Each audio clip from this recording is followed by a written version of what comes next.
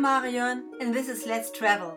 As more people are getting vaccinated, we want to get back to traveling. But what does the future of travel possibly look like?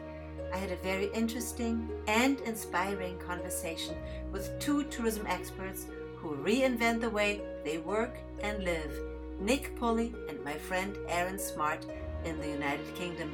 I am very happy to present episode 6. So, good morning. Hello, Aaron. Hello, Nick. Thank you so very much for joining me on Let's Travel. I'm very excited to have you guys. It's Selective Asia in Brighton, United Kingdom, England. And welcome. Nick, could you tell me a bit more about Selective Asia and who you guys are? Sure, absolutely. Well, thanks. First of all, thanks very much for having us on the show, Marion. It's a real pleasure. And I know that obviously you're a friend of Aaron's in the past, but this is from the past rather. But this is our first time of meeting, so very nice to meet you. Selective Asia is a company I started in 2006. At the time, it was in London, but I very sort of quickly moved down to Brighton, and Brighton has in time become a pretty key part of our DNA. And Selective Asia is a specialist, tailor-made, bespoke travel operator. We focus only on Asia. Initially, when I started the company, we operated in just 4 destinations across Asia, so Southeast Asia, Thailand, Laos, Cambodia, Vietnam. And over the past 15 years, we've expanded quite considerably, not just in the destinations that we travel to, which is at around 19 at the moment, but also in the size of the company. So no longer me in my bedroom, but we up at the beginning of 2020, we were a team of over 30. We're now not quite the same size, for reasons which will be familiar to all your listeners, no doubt. But we're still a very, very strong team, and one that I massively enjoy working with on a daily basis. Talking about March 2020, actually in England it may have been a bit earlier. Yep. Our world stopped. Tourism just came to a dead stop for the pandemic reasons. What was the immediate impact for Selective Asia? Well, I think we were actually on the. Thank you. I think we were potentially on the sharp end of the stick with the pandemic originating in Asia. So we were ahead of the curve, I think, in that sense, and with our connections and our partners in Asia, we were hearing this coming. We were hearing what was coming on the wind, potentially earlier than other industries, for example. There's been a lot said about March and April 2020. For us, the initial impact really was rescuing our clients. So we had some very nervous people who were due to travel out to places like Vietnam and Thailand. We had some potentially even more nervous people traveling in places like Vietnam and Thailand and Cambodia. And that was really our initial focus for probably a number of weeks, was last minute postponements, last minute cancellations, and the slightly more stressful job of getting people home. We were ahead of the curve in a number of destinations due to our local partners and the information that we were getting. So we had and Nick will remember this fairly well. We had a day we look back on and called Super Sunday, where we were desperately trying to get people cross country in Sri Lanka, across state borders in India, ahead of lockdowns and forced quarantines. So I mean that for me is the standout memory of that time. And it isn't hyperbole to say it was very much like a military operation. And I will forever look back with pride and and potentially a little bit of terror for those weeks. We did an incredible job. I'm laughing a little bit nervously alongside Aaron there, everything he's been saying, because I remember it very well, and it's with a real mixture of emotions. Certainly, huge amount of pride. It was very, very high energy. Things were changing so incredibly quickly, and it's not an exaggeration when we say we were taking people in the back of tuk-tuks across diagonally across Sri Lanka to get them to an airport before it closed and wouldn't reopen again for months. We had to literally hijack a client off a train in India, because had they got out of the station at the other end, they would have been put into quarantine immediately. It was really, really high energy, and it was, the team really came together. Well, we decided to form quite a small core team to focus on all the extraction work, and you could see there was real envy from those team members that weren't able to be part of it. We need to keep it concentrated, and it made sense to do so, but everyone wanted in on the action. So it's there wasn't a lot of sleep for a few weeks, but it was a very, very rewarding job. After the rescues and the extractions to get people home safely, there was obviously absolutely zero business for a lot of us for a long time. Yeah. How did you use that time? What happened to your work space? Well, first of all, we were all back at home by then. We had emptied from the office, and so that was a huge shift for us, and that took quite a lot of adjustment. We'd never, any of us, worked remotely even for a day before, and so when I look back now, just over a year ago, and I think to the first couple of months, we were still doing a conference call to each other as opposed to a Zoom call in the first month or two. That's how amateur we were at remote working. Something I'm very happy to say we've got considerably better at. But what was interesting about once we're through that extraction stage, the tempos dropped quite considerably. We are all now looking around going, this is real. This is here for some time now. And there was a huge amount of thinking going on. But one of the overriding thoughts for me, sort of weirdly early on, was just there was a great opportunity for us here. There was a great opportunity for us to reset. Despite Selective Asia having had all the successes it had in past years and the growth that we had, bigger isn't necessarily always better. And we had certainly got to a point where it was feeling a little bit like we were going backwards. This is pre-pandemic. We were then very fast going backwards when the pandemic started, obviously, but we had sort of plateaued somewhat. And once the dust had settled off the extractions and we were coming to terms with the fact that, business wasn't going to be the same again for a very long time, immediately we started to think in ways that, what can we do with this time? How do we use this time to its, to best effectiveness, as it were? And so we set about really unpicking the business at that point and starting to get into what we'd like to see change going forward. Aaron, do you have something to add to this? What were the important aspects in looking at your lives from a business point of view, but also from a balance point of view, general satisfaction? We're all talking about how this has changed us on a human level worldwide. I mean, this has been the most shocking experience to our generation. Our grandparents dealt with the world wars and such. We have never had anything of this impact. How did that affect you guys? No, you're absolutely right. The magnitude of the pandemic, I think, is still very much to be recognised, and we'll be dealing with it for an awfully long time to come. I think echoing Nick's point from a moment ago, I think we both used this word within about 24 hours of each other.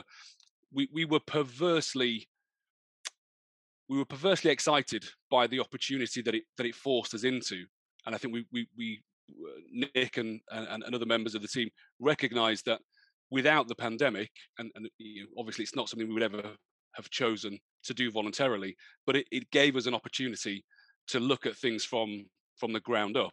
I think also on a slightly more personal level, it allowed us to go away. At one point we closed the business down. So once the extractions were complete and once things had settled and the pace had slowed down, we decided to close the business for the month of May, just so that we could have, we could get some sleep and we could kind of recharge the batteries for the future, which was incredible. But it also allowed us to reconnect with family. I've worked in travel for over 15 years, and we just worked in the way that we'd always worked. You go to the office, you do a you do a job and you come home. And we loved what we did and what we do, but having that space and that time and looking at things through a slightly altered prism, I think allowed us all, from both within the business and without the business, to reevaluate priorities. To make time to spend with kids or with family or with loved ones or with friends. And I think we grabbed that opportunity with both hands, and it's something that has stayed with us in the the last several months. It's something that's been at the heart of what we've been trying to do at Selective Asia, and it's become a real priority. The thought quite quickly went a lot further than that as well, didn't it? It wasn't just about being there at the right time to pick up kids from school, which is obviously important to a lot of people, but it goes beyond that, and it's actually just simply working at a time that suits you. It may just simply be you're not a good morning person, you want to work in the afternoon, or vice versa, whichever way it is. I know you get up very early, Marion, because we've been having these calls at opposite ends of the pond, haven't we? But it stretches quite a way down, and as you start to sort of think more and more about it, I think people did start to sort of have this wake up call of, I've been going into an office at 9 o'clock, I've been leaving at 5 o'clock or 6 o'clock, and I've had this formulaic half-hour lunch where it's a bit it's sort of suddenly started to dawn as being a bit crazy, frankly. From a business perspective, I think we had just become automatic. We'd just fallen into this sort of this rhythm that didn't really make sense. And I've spoken on a couple of occasions and written an article even about it. For us, and this obviously won't apply to everyone, but for us, it became really obvious very quickly that what needed to happen was we just needed to stop, and we needed to rethink. And you can't redesign a business, and you can't reimagine a business when you are still on the hamster wheel and feverishly trying to get every bit of business that you can and continue to sort of make profit and so on, which are obviously very core parts of doing business. But actually, if you really want to take stock of the situation and dream big, then that all needs to stop. And for a very, very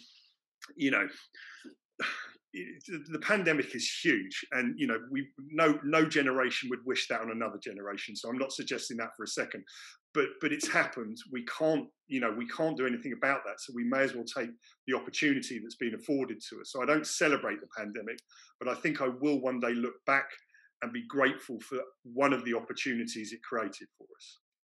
How are you using this opportunity? You're the founder of Selective Asia. Yeah. It's your baby. Yep. And how did that affect? What kind of boss were you before? How are you changing as a boss? You'd have to ask Aaron that. I was always very proud of having working with a really, really great team of people. Really genuinely, it was a room of friends, and that's been fantastic. But I was pretty controlling, I should imagine. I was very. We were really invested in growth and success, and we loved it when we won awards, and we loved it even more when clients fed back to us what a great trip they'd had. So I was hungry for all of that. I had also sort of long been a very avid reader of sort of new ways of working and a lot of books and blogs and so on in that sort of sector. And I was always very jealous actually of it when I was reading these books, because I was going, well, this is just wonderful. These sort of scenarios you hear where people pick unlimited holiday, work from where they want, when they want, and so on. And I always just felt it doesn't apply to us. And I've heard so many people say that over the years, going, it makes for really good reading, but it simply doesn't apply to us. So one of the very, very fortuitous things that happened early on was I met a guy called John Barnes through a mutual friend, and John helps organisations work differently. And so we had a really, really great conversation, immediately hit it off. I immediately knew John was the right person to work with. I'm very grateful for the fact he said he would work for us. So he came in and sort of joined the team in a consultancy basis and set about helping us strip down to absolute base foundations again, build back up with no hierarchy. And that's at the very core of things. So what John's focused on is helping us communicate really well as a team. And that's obviously whilst we're all working remotely. So that's been hugely influential. Part of that is technology. Part of that is simply the way we work with each other, the way we structure meetings and so on. And the other part is this removal of hierarchy and this encouragement to self-manage and self-organize. And I'll pass over to Aaron at this point, because Aaron is one of these, one of these team members that is now self-managed and self-organizing, as opposed to being managed previously, which would have been where I was sat. Aaron, what does that look like for you in daily life? Well, I think Nick's been a little bit hard on himself in regards to his past life as the boss, so to speak. One of the many reasons I joined Selective Asia was it was a relatively flat structure, and we were all pre-pandemic, we were all encouraged to bring ideas and to have a handle on driving our own destiny at the company. But ultimately, a lot of things came to a bottleneck when they came to Nick's desk, because he was one person. So ideas were out there and opportunities were out there, but they often came to they often took an awfully long time to come to fruition.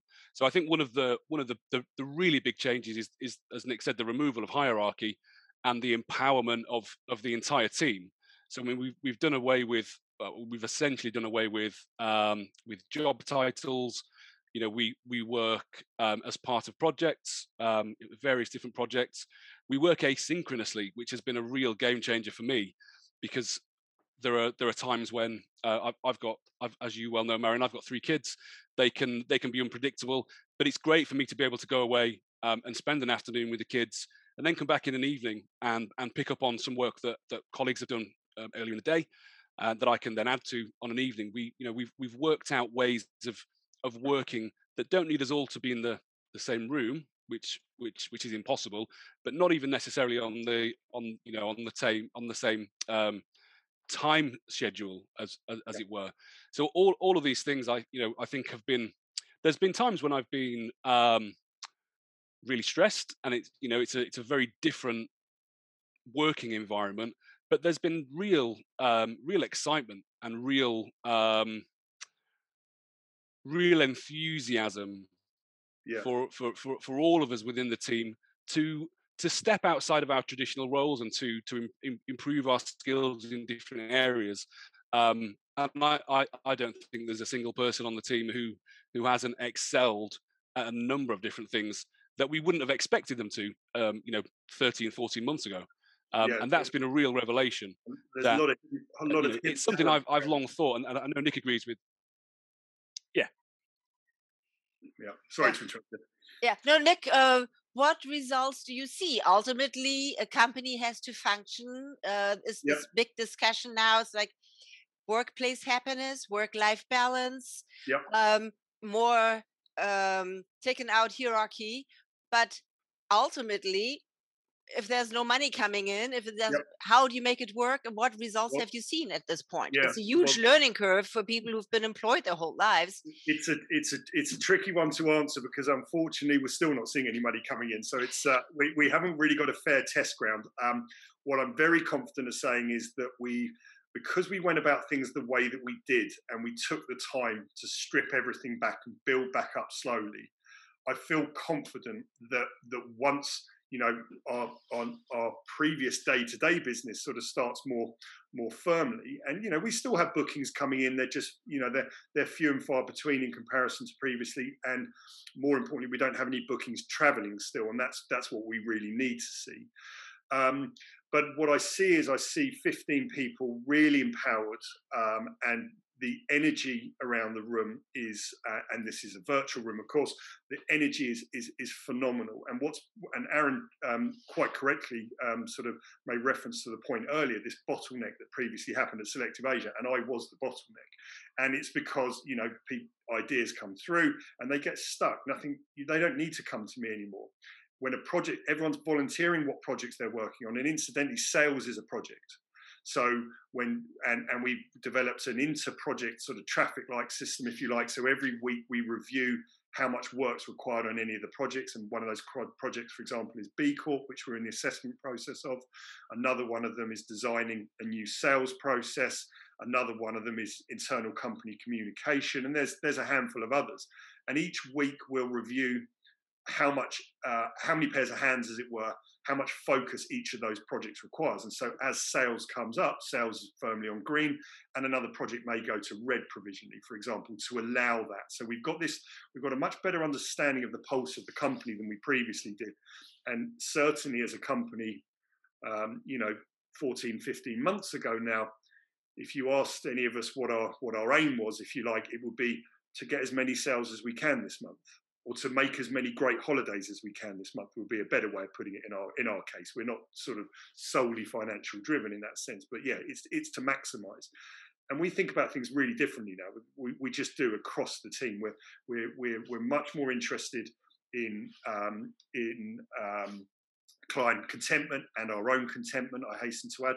We're very, very focused. We've completely revisited our commitments to sustainability and redrawing up our values and our purpose in previous months.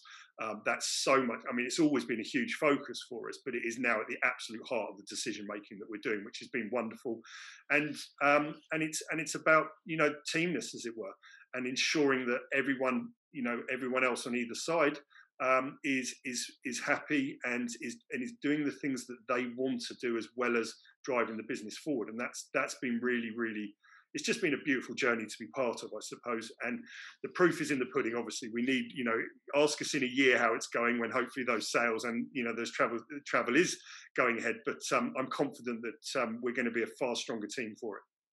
And you mentioned just now, and we also talked about this in our previous conversation when we just got to know each other a little bit, the satisfaction and happiness level on all sides. Yeah. You guys as a team, your customers, obviously, but also people in the destinations. You are taking people to countries that are socioeconomically much more disadvantaged than we are in our first world countries.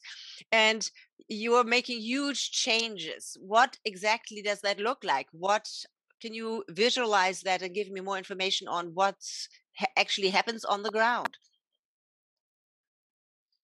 Well, I think one of our values has always been the people that we work with, in both the sense of clients as well as our friends and colleagues in Asia and the communities that we visit. It's always been a really big part of what we do. I think we've just, as with other projects, we've gone back to the real core of what that means to us, and we've made the decision that will be key in any further decisions. So it underpins, it's the foundations of what we will build going forward. Is there's no need to shy away from the fact that in order for a business to be successful, we have to sell holidays and we have to make money. But we won't be, we won't be. That won't be our sole focus. It will be the quality of the product that we sell. It will be the happiness and the benefit that brings to local partners and to clients and to ourselves. And we've drawn up forgive me, Nick, I wasn't part of this project, but I think it's 6 key values. Yeah. We've defined who we are. And that then seeps into everything that we do. And it's conversations that I have with colleagues day in and day out. We refer back to those values because whilst they've always been part of Selective Asia, the act of defining them and writing them down, I think, has been transformative. I think it's given us a real definition. It's another one of the advantages of this huge sort of hard stop that we've been through. It gives us as well, because I would say that we've always been a reasonably values-led business, and I would say we're now a very, very strong values-led business, as it were. We've got a very clearly defined purpose, which has been drawn up by everybody. It's and that's very important. It's not just my outlook on life, as it were. It's everyone within the business, and we've obviously got this. The last 14 months has brought us even closer together. And I wouldn't have even thought that was possible, but it clearly has. And what's really important for all of us now is that we take each of these factors: our client happiness, our partners and local destinations happiness and welfare, as well as our own, and also, you know, success of the business. But we put these things on an equal pedestal as excess pounds and dollars, as it were, and that's really, really important, because as we sort of build back up now, we're auditing all of our product, and we'll be taking a lot of stuff out of there which now we feel quite strongly shouldn't have been there. Let's say, you know, we perhaps got a little bit, you know, influenced by a client's preferences, or by a previous partner's preferences, or whatever it may be. We're also auditing all the hotels for their sustainability factors. We only want to be working with hotels that are doing right by the environment, and also doing right by their stakeholders and their people. And so we want to work with a smaller number of hotels, but the ones that are contributing in a really positive way.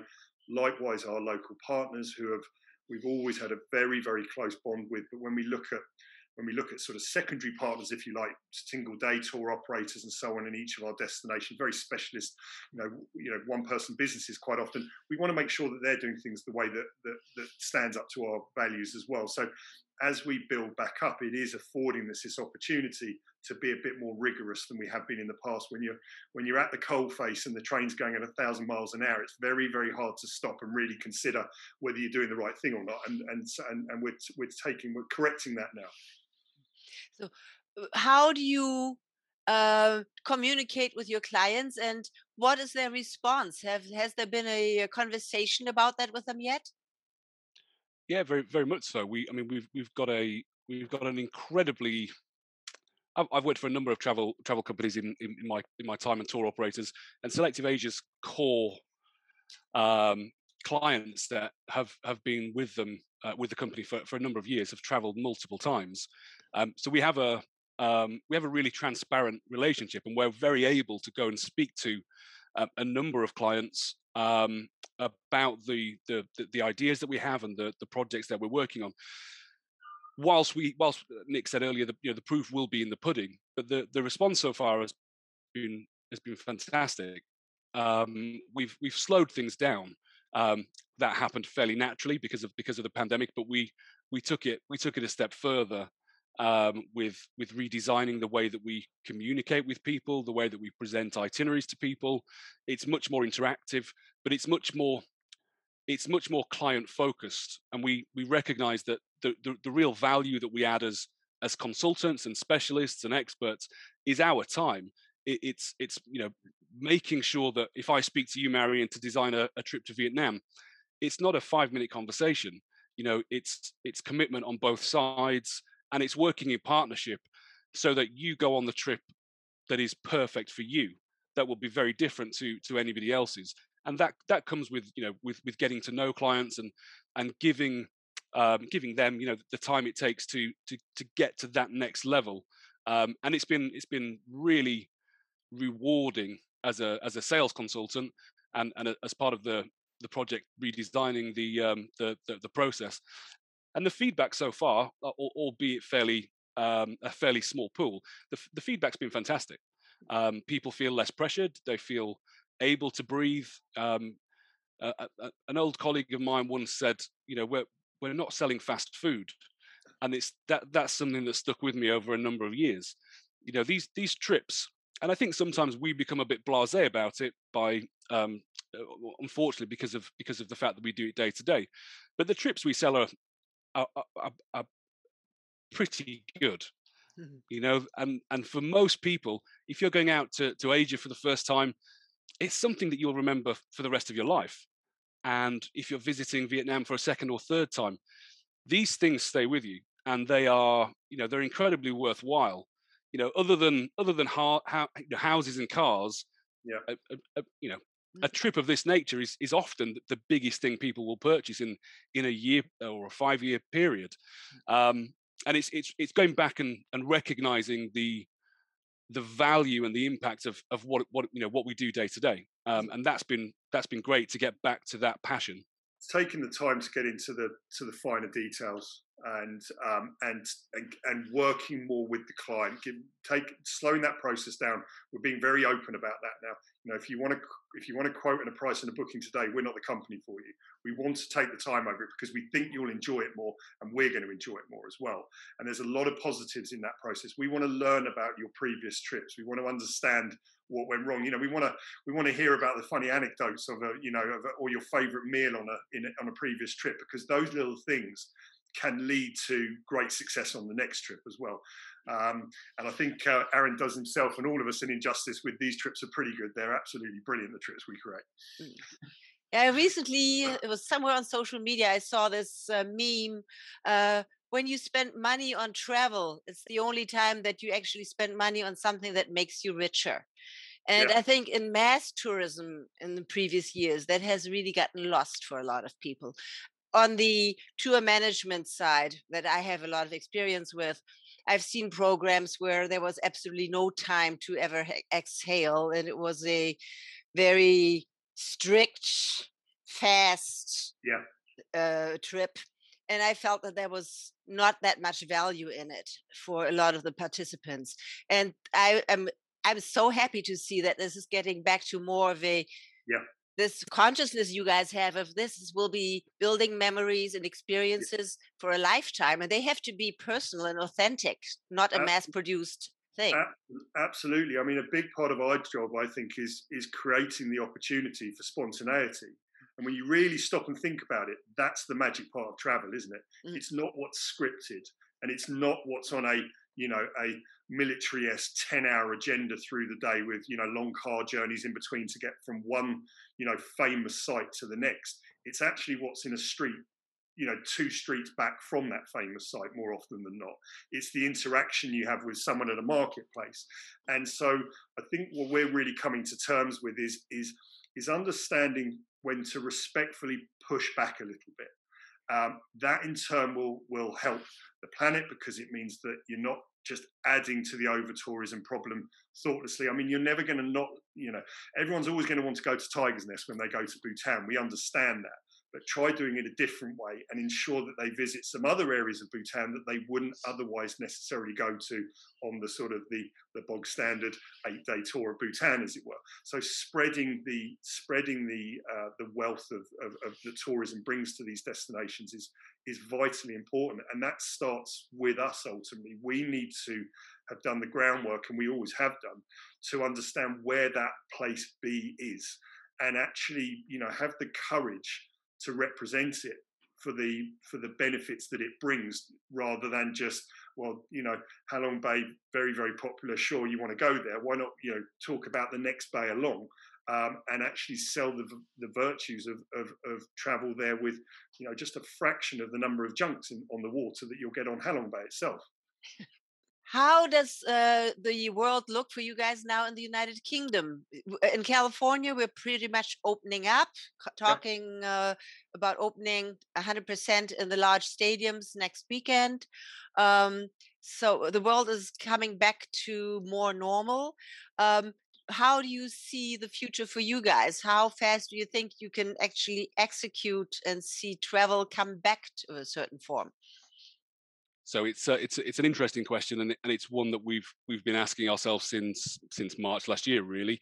The difficulty is, although as in America, similar to the UK, things are starting to open up. We are seeing the easing of lockdowns and restrictions, and we were super excited to see the green list and that Portugal was accessible again. So that we're positive and optimistic that will continue to happen. The other side of the coin is governments in Asia opening up for tourism, and Thailand is at the moment leading the way with the kind of the Phuket travel corridor. So things may be different than they previously were, and that may not ultimately be a bad thing. I think for the time being, we're optimistic that things will improve towards the end of the year, and we're fairly comfortable with that. And certainly going into 2022, a lot of our forward bookings at the moment are late 21, early 22, and even into 2023, which is fantastic to see. But we're very positive. But we're looking forward to seeing what the new landscape will look like and adapting to it. And if that means less mass tourism, less movement of people, that can only really be a good thing. Absolutely. And if we're big advocates of you know, when people take the trip, spend a little bit longer there and take one less trip a year. I think we've all felt guilty in the past of, you know, particularly in Europe. Europe's famous for it. I think, you know, these sort of long weekends in another city constantly, and jumping on and off a plane, you know, a lot more often than we should be. You know, adding another week on and really making the journey count in a long haul destination makes much better use of that carbon impact. At the end of the day, you're looking at a carbon impact per day score. You know, you put yourself in a much better light. You know, just to mirror Aaron's words there, I think domestically we feel that things are in pretty good shape in the UK. No one's going to say that too boldly, given, you know, the setbacks we've had time and time again. But certainly there's a growing confidence. 21st of June, we think will be the end of all restrictions, but there's you know, as there always is in the press, there's some talk around that not coming to fruition quite so soon. And long haul, we just have to be more patient. There is still continued spikes in various destinations, not just in Asia, all over the world. You know, it just keeps popping up, and you know, it's nice that finally some of the wealthier governments around the world are starting to understand the need for global vaccinations to really solve this problem. It comes at a time where they've clearly taken care of their own populations first, which is a little sad to see, but better late than never. And certainly I hope that, I know the US government are starting to donate large numbers of vaccinations. The UK a bit slow on that, I think, and other European countries as well. We need to really pick that up, because this doesn't go anywhere until everyone's vaccinated, and we all need to pull together on that one. So 2022 we're very positive about. We see some really great travel happening in 2022, and more considered travel. You know, people have had a long time to think about where they want to go next, and they're not just going to blindly jump on a plane to the first destination that comes across the screen in front of them. They're going to know where they want to go, and they're going to, you know, we think really make it count. And that's certainly the conversations that Aaron and a lot of the other team are having at the moment reflect that. Last but not least, you're UK based. Most of your clients, I assume, are in the UK, but you are incredible experts for the Asian market. Yeah. Would you be open to working with clients from other countries? Could that be an international? Pre-pandemic, rather. Actually, 20% of our clients were from the US. And a number of clients each year from a lot of the expat destinations, so, you know, Dubai's, elsewhere in the Middle East, Singapore, Hong Kong, and so on.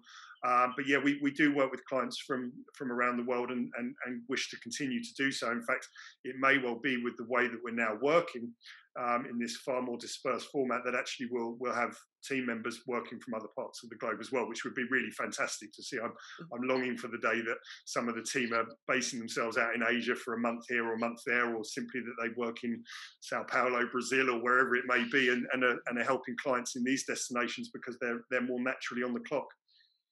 Wonderful. Last but not least, very, very last but not least, what's the best way to contact you? And of course, I will be linking that in the descriptions, so that people also have, you know, listeners and viewers, please have a look below. But what's the best way to get a hold of you guys?